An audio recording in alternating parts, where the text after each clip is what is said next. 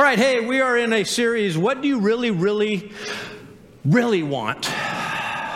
Right, we all want things in life, but what do we really, really, really want? And if you're a guest with us here this morning, I'm just going to talk for a few minutes. I'm just going to kind of introduce a topic this morning, and then we're going to enter a time of prayer, and I think God's Spirit is going to move you to pray very specifically this morning about what you want. And again, we've been learning it's a very, very tricky question. We've all found that we've gotten what we want only to find out later it's not what we really, really wanted. It didn't deliver the satisfaction promised. Some of you got a who that you really, really wanted. Now you're stuck with them. Don't look left or right. Don't do that. Some of you got the car, you got the house, got the jobs, and 32 payments later, and you don't even like what you purchased anymore, and you're still making payments on it, but you now hate it, right?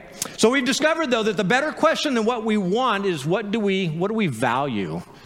That's the bigger question. What do we value? That's a little bit longer term. That's a little bit further on down the road than our immediate wants. And we've learned that we will never get what we really want until we discover what we really value. And it seems like an easy task. Decide what you ultimately value and then go for it.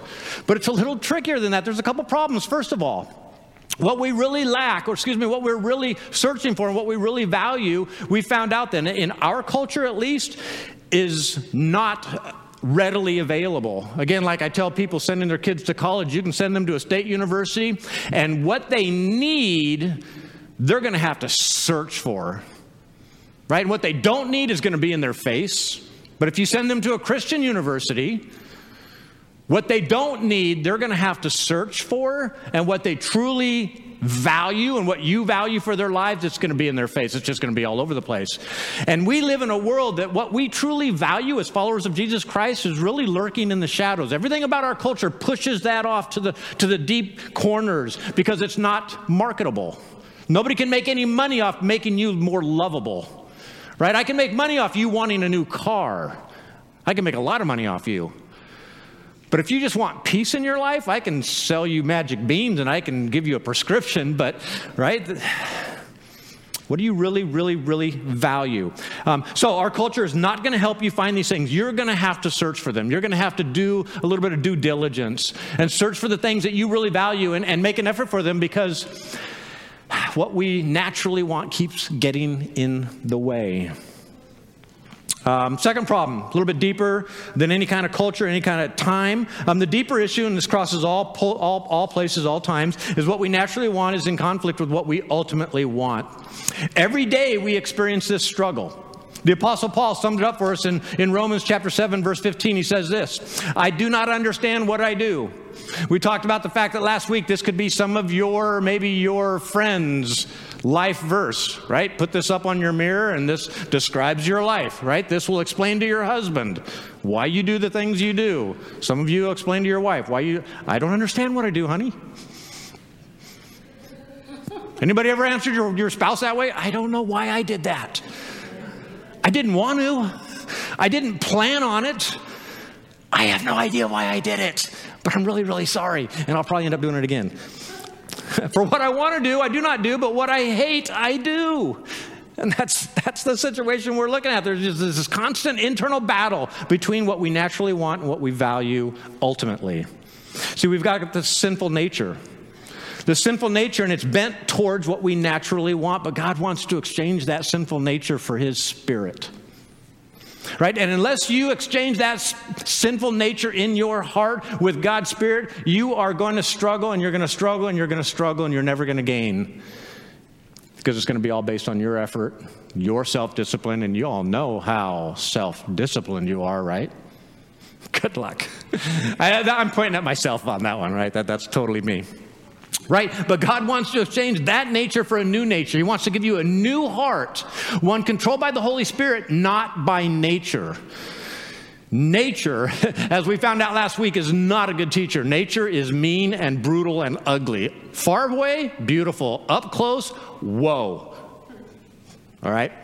Now, Even though this new nature, this new bent that God puts in our heart towards pleasing Him is a wonderful thing, but the fact of the matter is we're going to have to actually do some hard work. It's not just going to instantaneously. We will be given a new nature instantaneously, but we have a whole bunch of habits and patterns in our life that have been developed over many, many years, and now we're going to have this new nature. Some of us, it happens instantaneously. I've seen it, and I just think miracle. Right? Miracle. But for most of us, it's a long, drawn-out battle, but one that can be won. Definitely a battle that can be won, right? So we just have to relearn these long-term embedded behavioral responses with the help of the Holy Spirit, not nature. Right. So in 1989, a lot of you might have read this book. Apparently about 25 million of you read it. Stephen Covey's The 7 Habits of Highly Effective People. Anybody read that book? Anybody make your way through it? Pretty amazing book, right? He digs into this issue and provides a great mental and emotional kind of an exercise. If you're wondering, what is it that I really value? I know what I want. No, that's easy. Just give me 2 minutes, right? But what I really value, I got to process that one. I got to really think that one through. And he gives us this exercise. I'm going to walk you through it right now, very quick, very simple, to help you understand and help you realize what is it that you truly, really value. He says, imagine that you're going to go to a funeral, okay? You walk in and you see a lot of your friends, you see a lot of your colleagues, you see a lot of people from your past and your present, and it's clearly a funeral service. And you walk down to the front and you recognize with a rather startling recognition that the person in the coffin is you, right? So you're at your own funeral. And the question that he puts you before you is what are they going to say about you? What are your friends going to say about you? What is your family going to say about you? What are your colleagues going to say about you? What are your neighbors going to say about you and your casual acquaintances? What are they going to say about you? I know when I do weddings and funerals, I'm going to very carefully say this because I would love to perform your wedding vows, but I'm more interested in doing your funeral. I just want to be honest with you, because when I do your wedding, there's nobody that's going to be listening to me. I promise you. Nobody's listening to the pastor. But at a funeral, people start looking at their lives. Right? At a wedding, they already went, I already chose. But at a funeral, you still get to choose. Right? You're examining a life that's over, and you're still living, and you get to decide, where do I want to go from here? Do I want my life to be talked about in that manner, or do I want my life to be talked about in this manner? So in this exercise, Stephen just kind of puts you through this, and he's asking, what will they say? And probably more important for us this morning is, what would you like them to say? Because you're not dead. So every person in this room still has time. I don't know how much time. I hate to tell you that. That's just the truth. What are they going to talk about? Are they going to talk about your achievements? Are they going to talk about the trophies on your shelves? Are they going to talk about your career, your corner office, the view that you had? Or are they going to talk about your life, your character? Are they going to talk about how you contributed to their life? What are they going to say at your funeral? And again, more importantly, what do you want them to say, because you've still got time? I have to ask myself, what would Diane say? What would my girls say? What would the other pastors from the other places that I've been, what would they say about me? What would my neighbor say about me? What would you all say? And then Stephen writes this. He says, if you carefully consider what you wanted to be said of you in the funeral experience, you will find your definition of success. And you can just start writing it down, write it down on your mirror. These are the things that are important to me. That car, funny enough, didn't make the list. That job, that advancement, that raise, that whatever, didn't make the list. We've got to kind of be thinking about this. Why didn't it make the list? Why didn't those things make the list? Again, you may have thought or imagined what success meant up to this point, but now you know. As you walk through that experience, now you know, what is it that is important to me? Because those are the things I want said about me at my funeral. And here's where many of you are landing emotionally right now. I no longer care about my accomplishments. Now I'm beginning to think, just like as if this were a funeral, what will people say about me? And you're all beginning to think, right? How have you been treating people? What does your prayer life look like? Are you asking for things that are going to bring you joy, or are you asking for things that are going to bring joy to the people that you say you love? Just kind of a quick little examination of your prayer life. Here's the thing, though. At a funeral, nobody talks about your accomplishments. That's usually in your obituary. It's kind of read, kind of cursory, and it's important. It's what you did. But once people start talking at the funeral, they're not talking about your accomplishments, I promise you. They're talking about you and what impact you made on them. That's the last thought. That's the last conversation people will have about you. They'll either say nice things about you, they'll say mean things about you, or worse, they won't even show up because you never showed up. You were just all about you and your goals and your dreams and your achievements. But in the end, nobody cares. Nobody cares about your achievements. So you've come to the right place to wrestle with this question. What do you really want? We're going to enter a time of prayer now.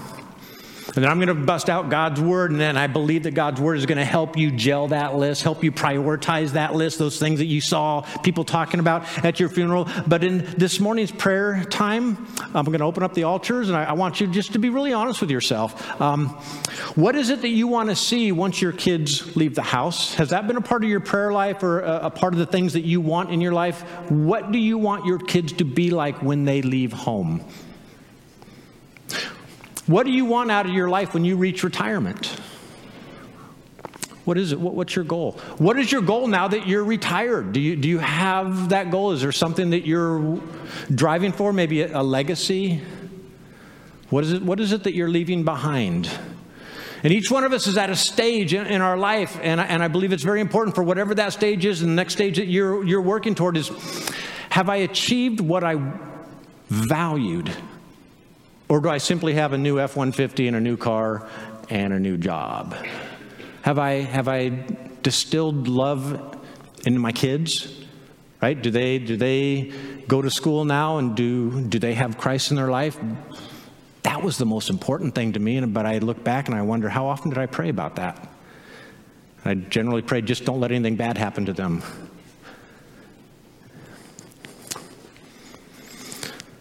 So as we pray this morning, again, as you're moving, I don't know where you are, but my guess is there's a next stage in life for all of you. And the question, it's got to be in the back of your mind, is, did I leave the last stage the way I wanted? And in this next stage, what do I want? What do I want in my new career? What do I want in my retirement? What do I want with my new family? What do I want with this new man or woman in my life that I'm marrying? What is it that's going to be most important? And right now, I just want to enter a time of prayer. I want you just to seek what is the Holy Spirit's opinion about this? What does he want to see happen in your life? So really, this prayer time might not be you voicing, but maybe just you being silent and just listening to the Holy Spirit. What does he want to see happen at this point? Does he want you going down that road or down this road, that path or this path? So if you all bow your heads again, the altars are open. We're just going to spend a few minutes just examining our lives, examining ourselves, and what is it that we're working for? What do you really want at this point in your life? Just bow your heads. Father, you want to give us so much. You want to give us shalom.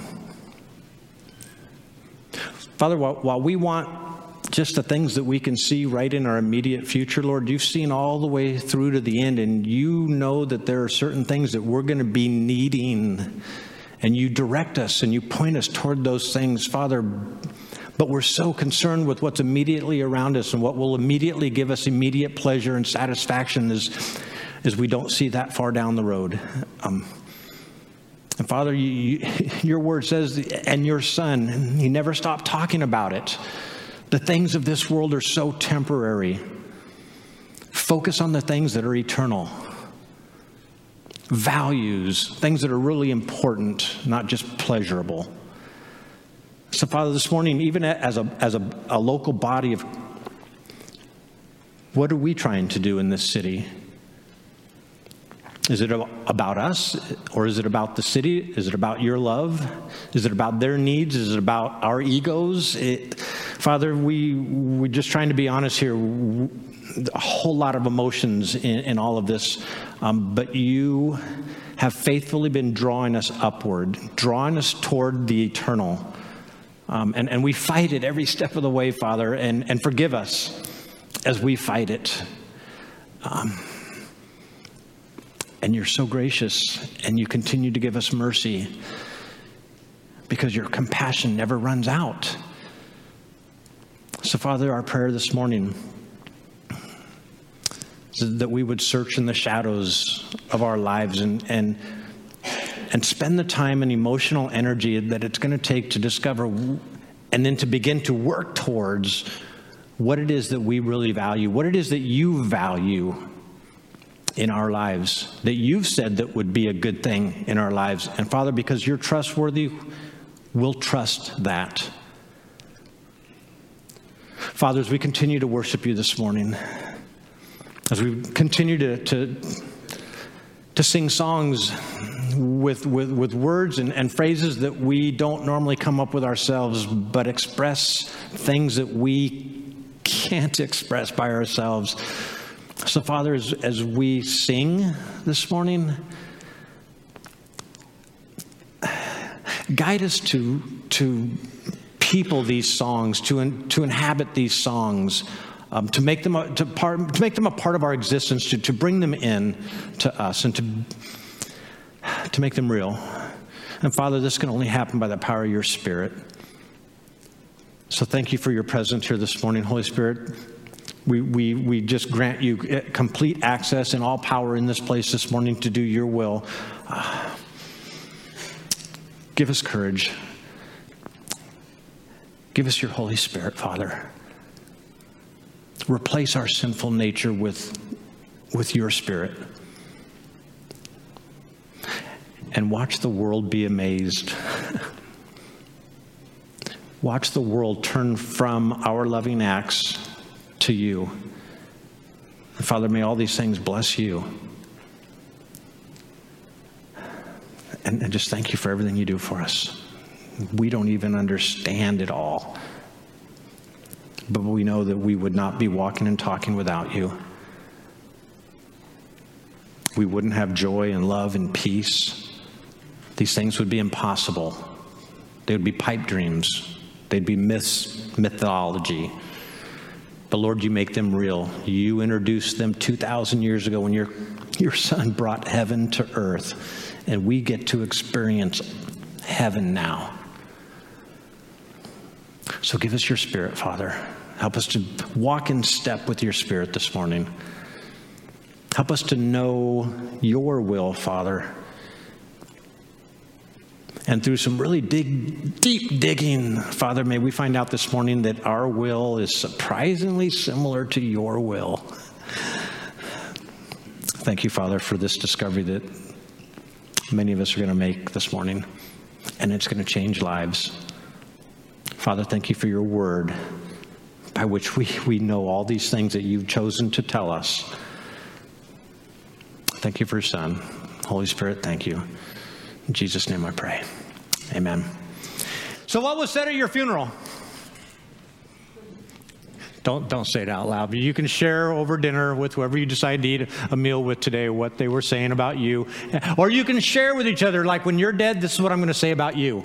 Because that'll be a fun conversation. A little odd, but it could be interesting dinner conversation. And in review of the funeral exercise, there's one person acknowledged that had been through this whole exercise. And he narrowed it down. What he did is he looked at all the things that he had these are the things I want people talking about me. And he kind of narrowed it down, then narrowed it down again, and narrowed it down again. And it kind of came up with like these 7 phrases. Right? And he wrote these words. He put them all over his life, put them on his mirror, his fridge, or whatever.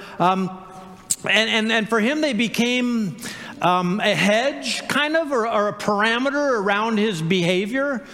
He decided if these are the things that I want to be about, these are the things that I want said about me at my funeral, I better start working towards them. And anything that I do that detracts from them, I should stop doing that. Right? And so for him, all these things, again, they kind of built this little fence or parameter around his behavior, and they informed his conscience to the point where like alarm bells went off in his life whenever he veered too far into these things. And here's what would happen. Here's kind of what happened to him. For him, hit that next slide there, sin became synonymous with failure. Right? It wasn't just something that God didn't like. He decided that sin was something that he didn't like in his life because it was drawing him away from what he valued. And this was a big revelation for this guy. For example, honesty. Each time that he was tempted to tell a little white lie or tell somebody, for example, that he would pray for them, and then he actually doesn't pray for them. And it used to be not a really big deal, right? If whatever the white lie, he just, oh, sorry, God, and he'd go on with his day. But then he began to see that when I tell a white lie, I am rapidly moving away from what I want people talking about me at my funeral. So every time he would be tempted to say a little white lie, he would go, I don't want to be that person. I don't want people talking about me at my funeral like that, so I'm not going to tell these little white lies. Not that he had been needed to be forgiven, but that he had actually failed. Now, here's the thing about beauty, and he quickly recognized this, or honesty, excuse me. The thing about honesty is it will cost you, right? Every husband in the room understands this. Sometimes just don't be honest. Don't talk. Just stop talking.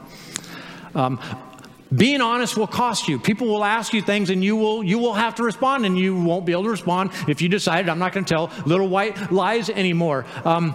And this is, again, kind of, those white lies are going to lead him to failure. So his next realization was that owning his failures was actually a success.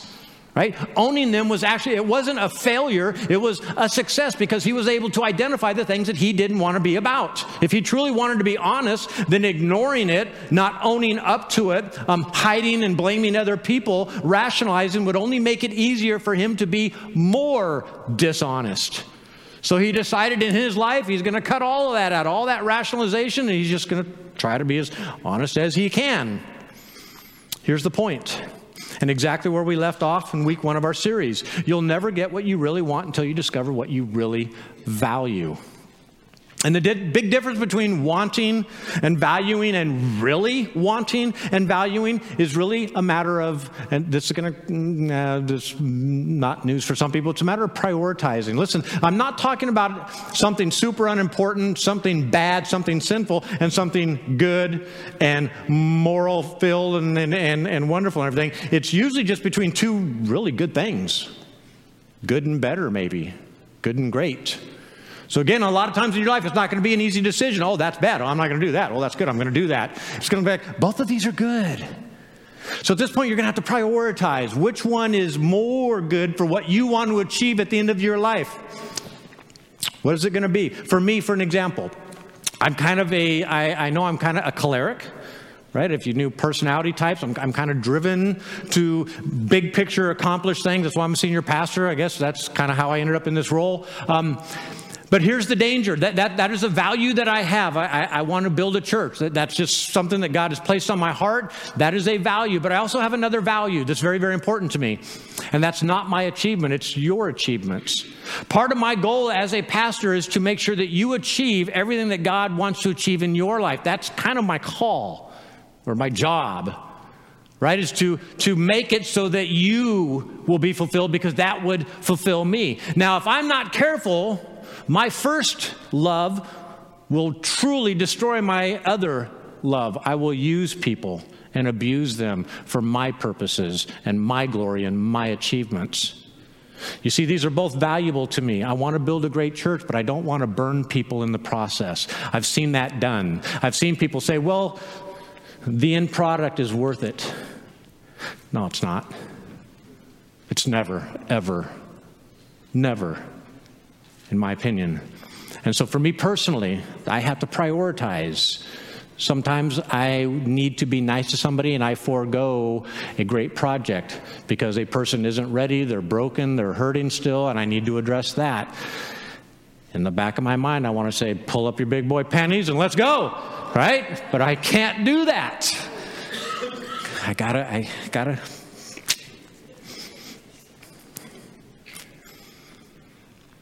And if I put people under the bus, throw people under the bus, I've failed. Why? Because I don't want people talking about my accomplishments at my funeral. I want them talking about their accomplishments that I helped them achieve. That is my bigger priority in my life. So I've got to be careful.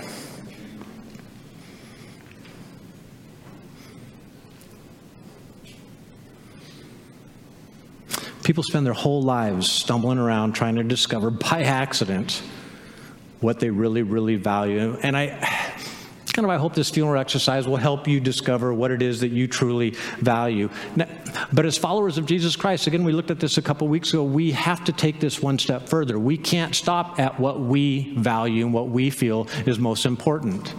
If you're a follower of Jesus Christ, well, let me back up a step. If you're not a follower of Jesus Christ, everything we've said so far should be helpful to you. It should just be helpful. But if you're a follower of Jesus Christ, we have to take this one step further. Right? It's not about what I find important. It's what does God really want? It's not what I want. What does God really want? And remember, he's a good father, right? He's not the angry neighbor.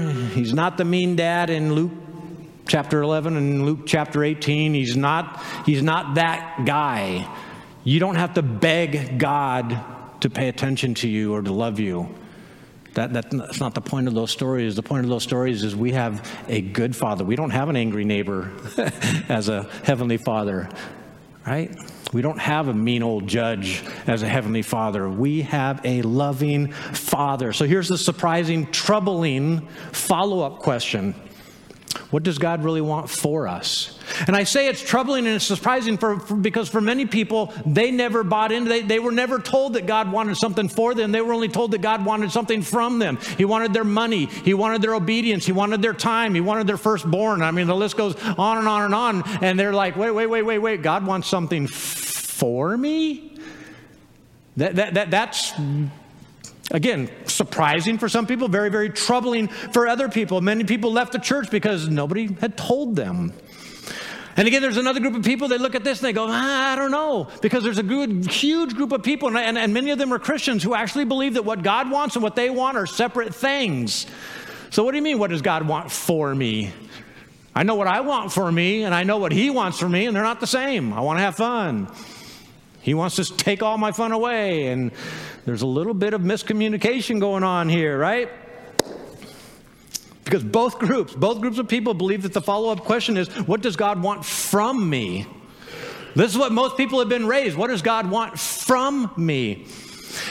A great exercise just to kind of get you out of this. We were kind of talking about this in my Sunday school class this morning.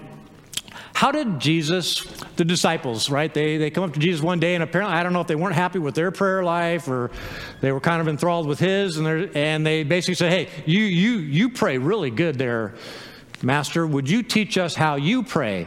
What is the first thing that he says? First part of the prayer. Father, Heavenly Father. If we could just get our heads around that concept, that he's our Father, that would really kind of take away a lot of the confusion, a lot of the relational garbage that kind of clutters up the room. Right? If we could just get our heads around the idea that he is, the Creator God is actually our Father. We don't have to harangue a dad who loves us, right? With that in mind, ask yourselves this question. What kind of parent wants things from their children? What kind of parent wants things from their children?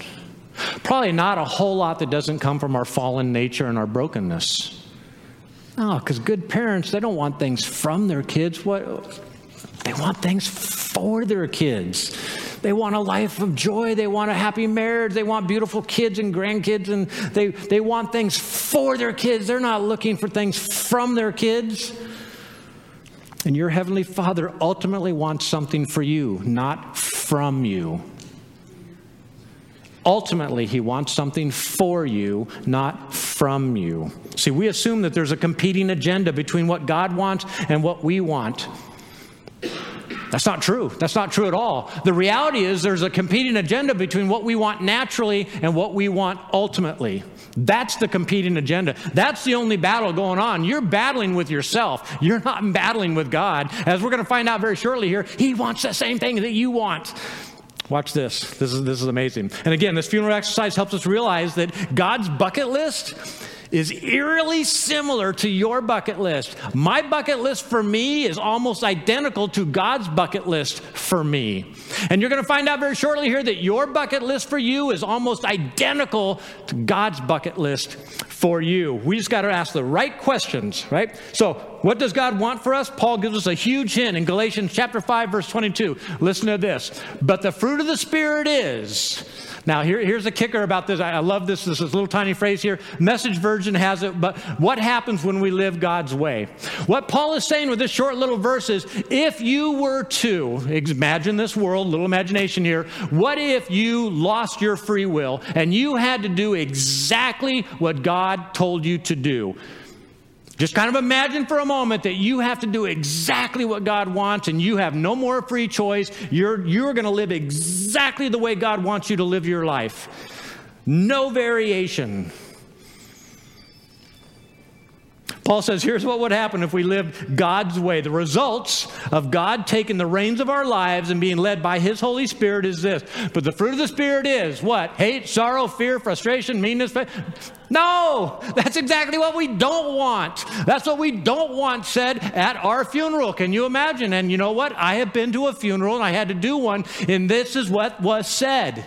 It was the most uncomfortable funeral I have ever been to. It was horrible because it was filled with a room full of people who hated each other. There's a room full of people. Nobody know Jesus. Nobody. And I remember thinking, how am I doing a funeral service in a church? Nobody believes. Nobody follows. And it was the weirdest. I just pray that never happens to you. This is what they talked about for an hour. This is what happens to a life lived outside of God's will. But that's not what it says, okay? That's not what it says, all right? Just kind of want to make sure. If we can just get in step, here's what our life would look like, right? Love, joy, peace, that's just the beginning. Now, I know some of you are thinking, oh, man, those all sound awfully girly. I want an F-150. That's what I really want. I want a new house. I want an office corner view. I mean, these are the things I really, really, really want. But let me tell you something, right? These three things alone, we're going to hit 6 others. There's 9, I think so. These first 3 alone would solve all of your relational issues. And my guess is 99% of your problems in your life are relational problems. Somebody's mad at you. You're mad at somebody.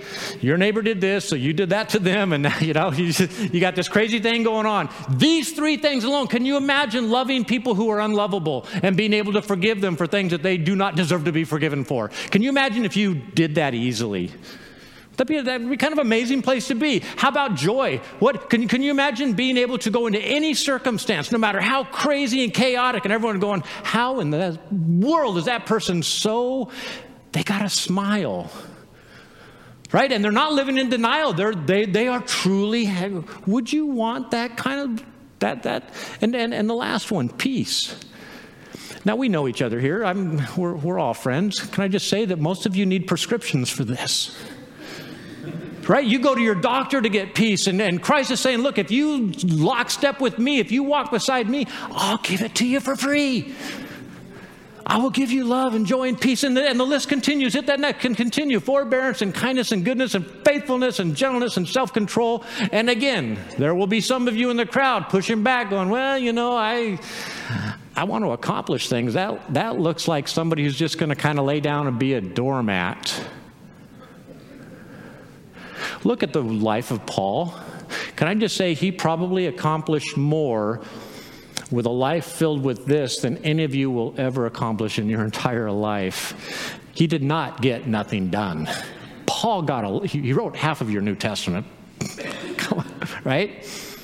Can you imagine if your office or your workplace, just for a moment, what if where you work, these were not only the rules, but people actually did this? What kind of place would that be?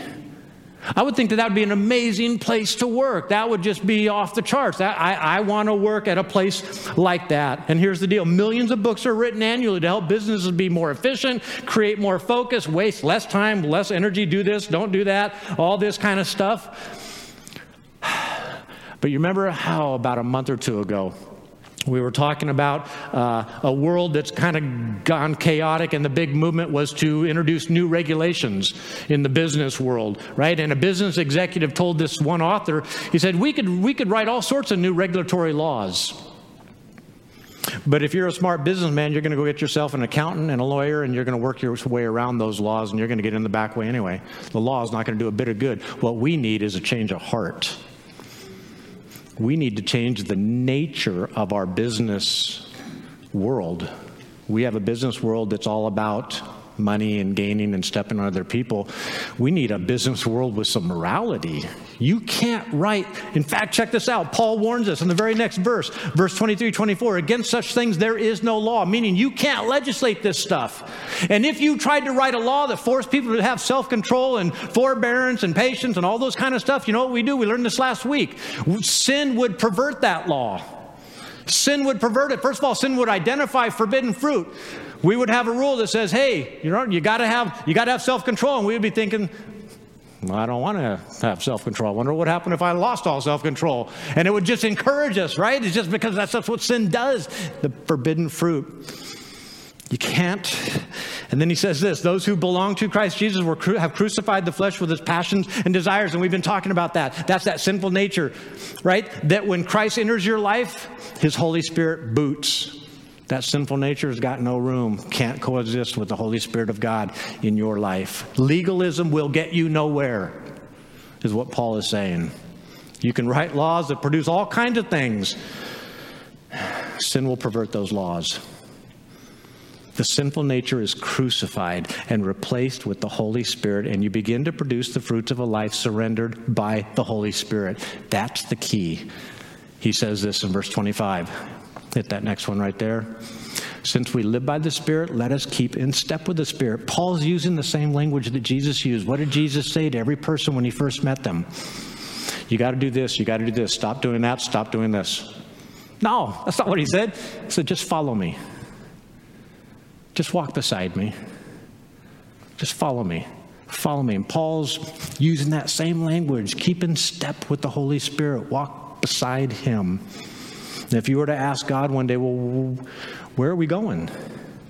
If I follow your son, where am I going to end up? Because I've heard rumors. And I don't want to be a milquetoast. I don't want to be a doormat. I got things I want to accomplish in this life. Where are we going if I follow your son? Can I tell you where you're going? Love. You're going to go to love. You're going to go to joy. You're going to go to peace. You're going to go to patience, forbearance, kindness, self-control. That's where you're going to go if you decide to lockstep with Jesus Christ. Again, A-type personalities. Christianity is a do-nothing faith. I don't think so. Look where we are today. Look where we are today. The Christian world has changed the world.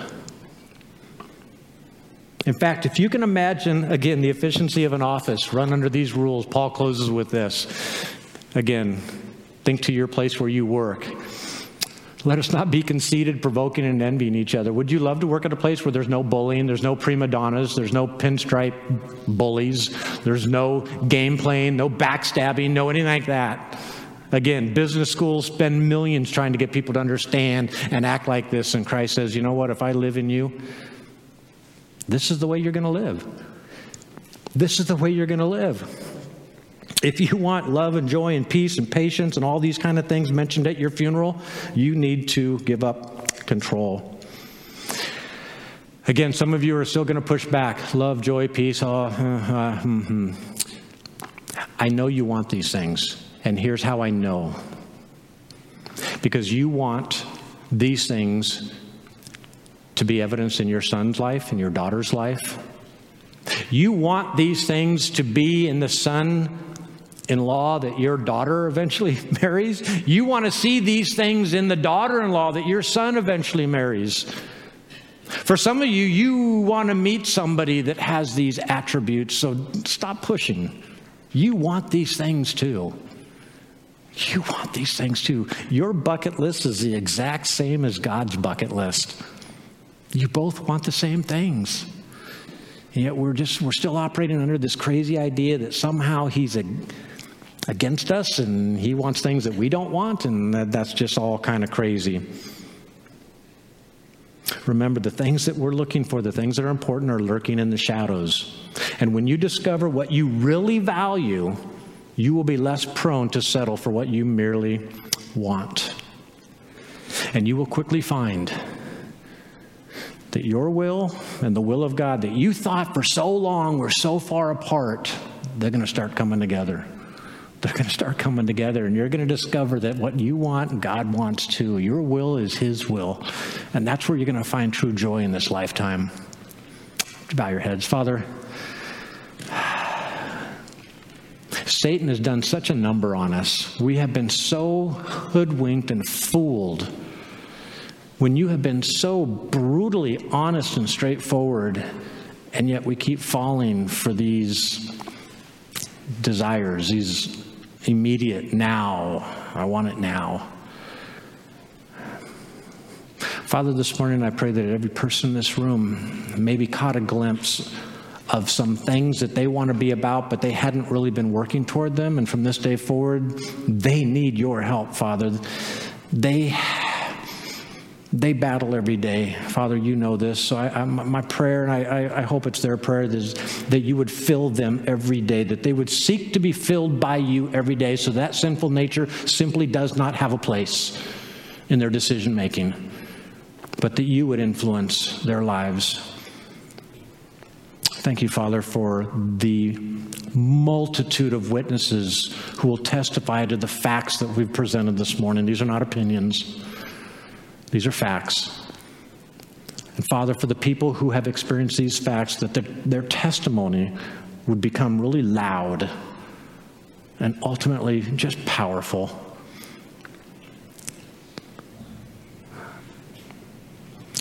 Father, for every person in this room, whatever it is that they see in their future, Father, help refine that desire. Help refine it to something eternal. Father, you care about all of our temporary needs, but ultimately you want us looking toward the eternal. By the power of your Spirit, we can do this. This is a battle that we can win. Thank you, Father, for victories happening all over the place already. In your Son's holy name I pray. Amen. Amen. Come on up.